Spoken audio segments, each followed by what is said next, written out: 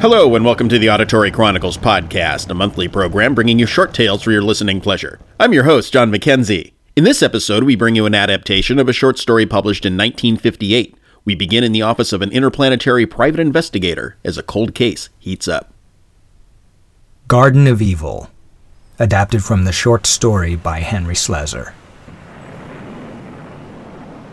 Ordinarily, I said to the woman who had introduced herself to me as Mrs. Jaderland, our agency doesn't like to take cases almost 20 years old. The facts tend to get small and scattered like confetti after a parade. I smiled at her. She didn't smile back. Mrs. Jaderland was on the favorable side of 50, and she had ice in her eyes as well as on her wrists. However, I continued, if you've turned up some fresh evidence about your husband's whereabouts... I have, she said. That's why I'm here. She looked around the seedy office and said, You're the only private investigators willing and able to operate in any of the 7 allied star systems. And I have my own starship, I added with pride. Now suppose we talk about your case. Your information is that your husband is on a planet in the Generis star system, MV5? I can't tell you why I know this, she began. It would implicate some very important people in the government service, but I am certain of one thing. If he's still alive, my husband, Dr. Hugo Jaderland, and my daughter Pamela are on planet MV5. I leaned back in the swivel chair and it squeaked. The expedition that went there 20 years ago never returned. You think your husband and child are there living in a rugged planetary jungle wilderness? I do, she said. And I want you to bring them back. Whether or not the case seemed promising, the detective agency I operated with, Jamie Wright, was sorely in need of a client. Mrs. Jaderland left the office around 4:30 and I waited, planning, until Jamie strolled in at 6:30. You mean this guy and his daughter disappeared 18 years ago and we're supposed to find them now? Jamie asked after I told him about Mrs. Jaderland's visit. Dr. Jaderland was a physicist working on a top-level program, I explained, and their daughter was only 2 years old at the time. Mrs. Jaderland said she tried to locate them for years afterward, but without success.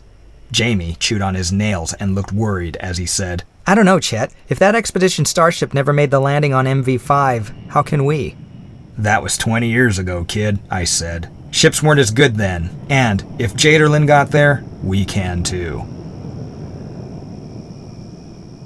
The next 5 days kept me hopping. There was a lot of red tape that had to be untangled to make a star journey, including 7 different types of permits from the interplanetary authorities. But to tell you the truth, I was elated by the whole business. Jamie wasn't. He had become so accustomed to living on the meager proceeds of divorce cases and sleeping in the office that all his ambitions seemed drained. He was only 24, and I had taken him into the office less than a year ago when he had offered me $3,000 for a star pilot apprenticeship. I thought he wanted adventure, but now I began to wonder. On a chilly morning in January, our starship, the Star Wagon, was ready for blastoff, and I was at the controls.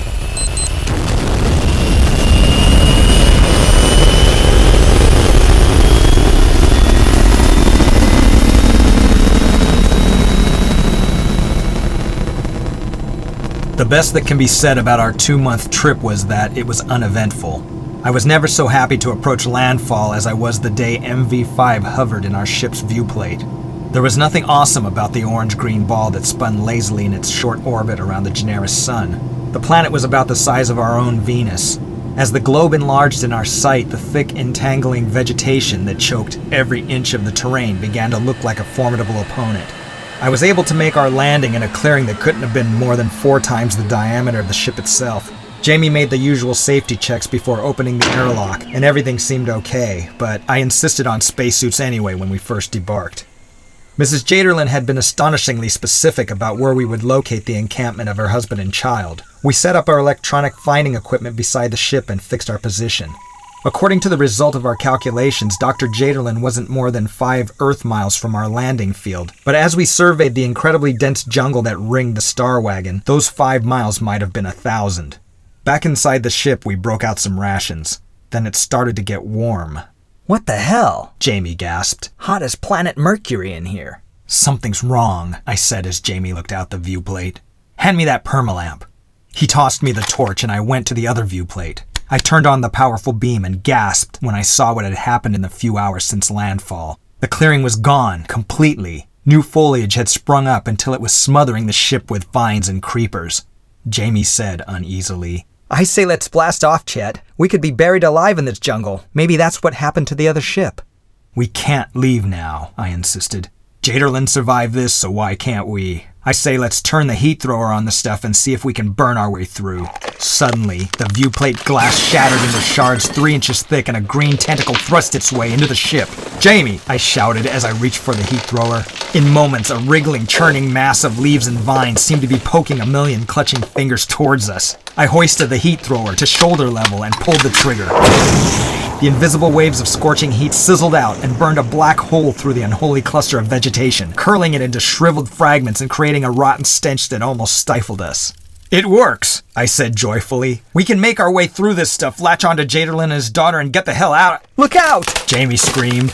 I whirled toward the hole in the viewplate, just in time to see the green juggernaut heading our way. A dozen tentacles, thick as cables and with sinister intelligence, reached for us. Jamie ran for the second heat thrower, but before he could bring it to firing position, 3 of the tentacles were whipping around his body, choking off all movement and sound. I attempted to fire a second time, but I was too late. Only a nightmare, I woke up and said. No, A female voice said softly. not a nightmare. It was the forest. I was in a bed and there was a young woman's face before mine. I said, "Are you Pamela?"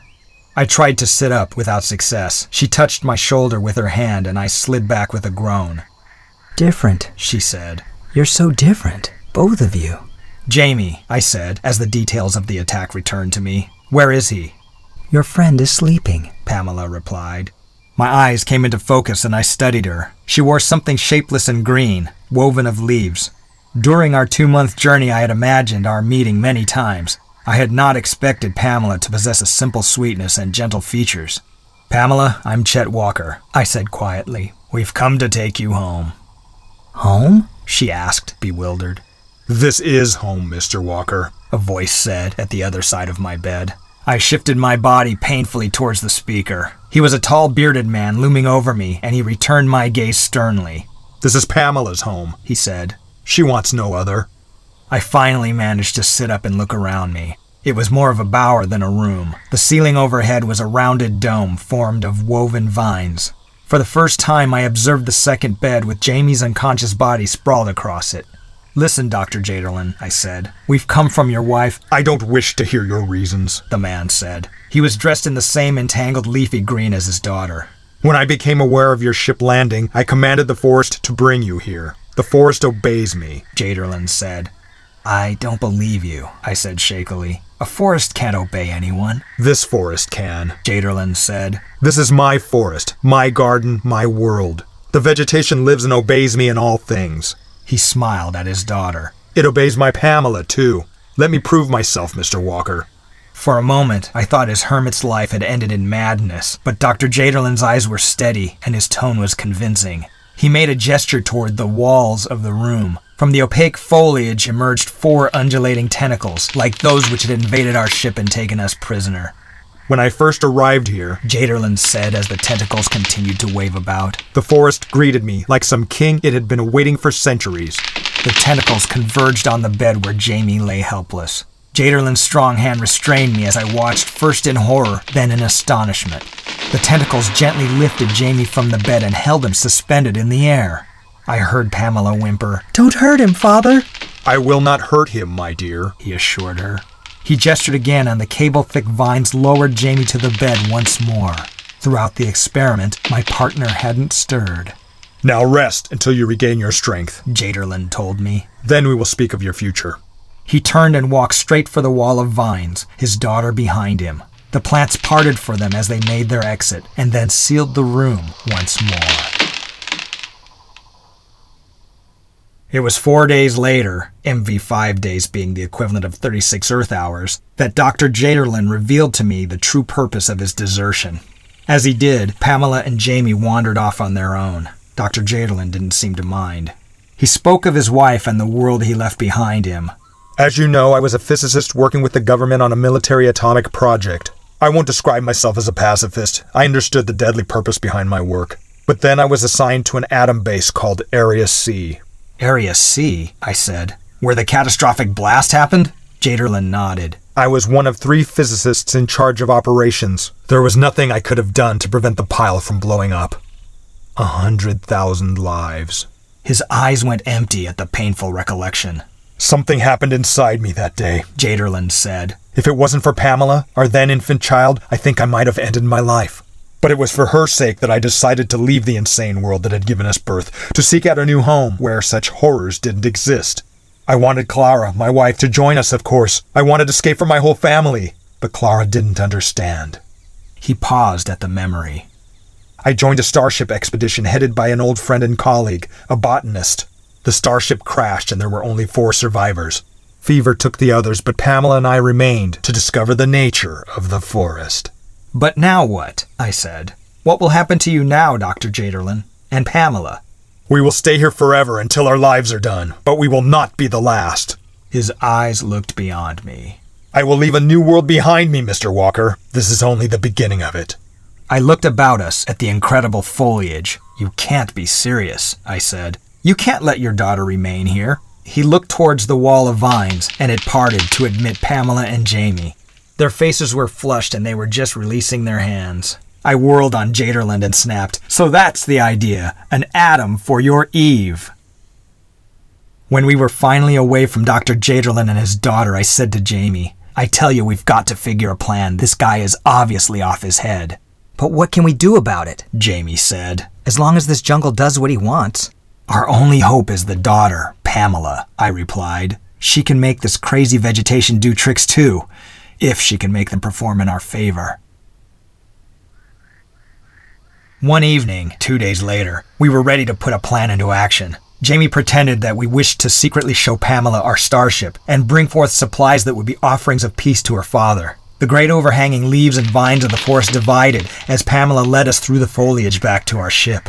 Soon the generous sun began to tint the sky overhead faintly orange, and we caught sight of the still gleaming skin of the Star Wagon. I could have shouted for joy when we approached it, and when Pamela commanded the entangling vines to release the starship from its leafy grip. Jamie and I brought Pamela into the ship. It's so wonderful, she breathed, touching the smooth surface of the bulkheads. I've never seen anything like it. I went over to the controls and made a rapid check and found everything in working order to fire the rockets and escape MV5. Dawn had already burst over the forest, and the bright light pouring through the broken viewplate reminded me of our first hours on the planet. I said, "We'll have to seal off that viewplate, Jamie." "Right," he said, and he set off to work with the metal spray gun. Pamela watched him with curiosity and growing doubt. Then, just as the liquid metal closed off the viewplate to the side of the terrain, she gasped and said, "Jamie, it's Father!" I shot out of the pilot's chair and went to the other viewplate. In the forest not 50 yards from the ship, the tall foliage had parted again, and the stern figure of Dr. Jaderland was striding toward us. I didn't have to see his face to know the anger that was written on his features. He had been betrayed. There would be no mercy now. "Maybe we can blast off in time," I said. "No." Jamie reached for the heat thrower. "He'll clamp a handcuff on the ship before he can fire the first rocket." Pamela looked frightened. She couldn't know the purpose of the device Jamie was holding, but his face revealed his intent. "Wait a minute, kid," I intervened. "There may be another way. Maybe we can reason with him." I pulled the switch that slid open the airlock. In moments, Dr. Jaderland's tall figure was framed within it. "Stop!" he said thunderously, raising his arms like a biblical prophet. Before I could stop him, before Jaderland could say another word, Jamie's finger was depressing the trigger of the heat thrower. Unseen fire was blasted full in the face of the old man. His body blackened and shriveled in an instant, crumbling into horrible ashes before the unbelieving eyes of his daughter. "Father!" Pamela screamed. "Close it!" Jamie shrieked. "Close it and blast off!" I obeyed, even without thinking. The first rockets exploded beneath the ship, and then the others joined the fiery ovation. Slowly, the Star Wagon rose from the great jungle and into the greater sky. When I was no longer needed at the controls, I turned to see Jamie lifting Pamela's unconscious body from the deck. She had been knocked out during the liftoff. He placed her gently on the passenger bunk, securing her in preparation for zero gravity, and then clambered into his spacesuit. He took over for me at the controls and I put on my own space rig. "Look, Chet," he said.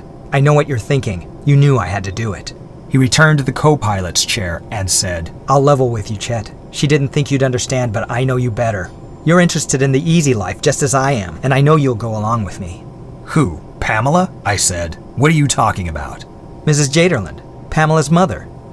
What about her? I asked cautiously. Listen to me, Chet. Listen hard. I knew Mrs. Jaderland a long time before she ever spoke with you. She's the one who gave me the $3,000 from my apprenticeship, and she did it just for this trip.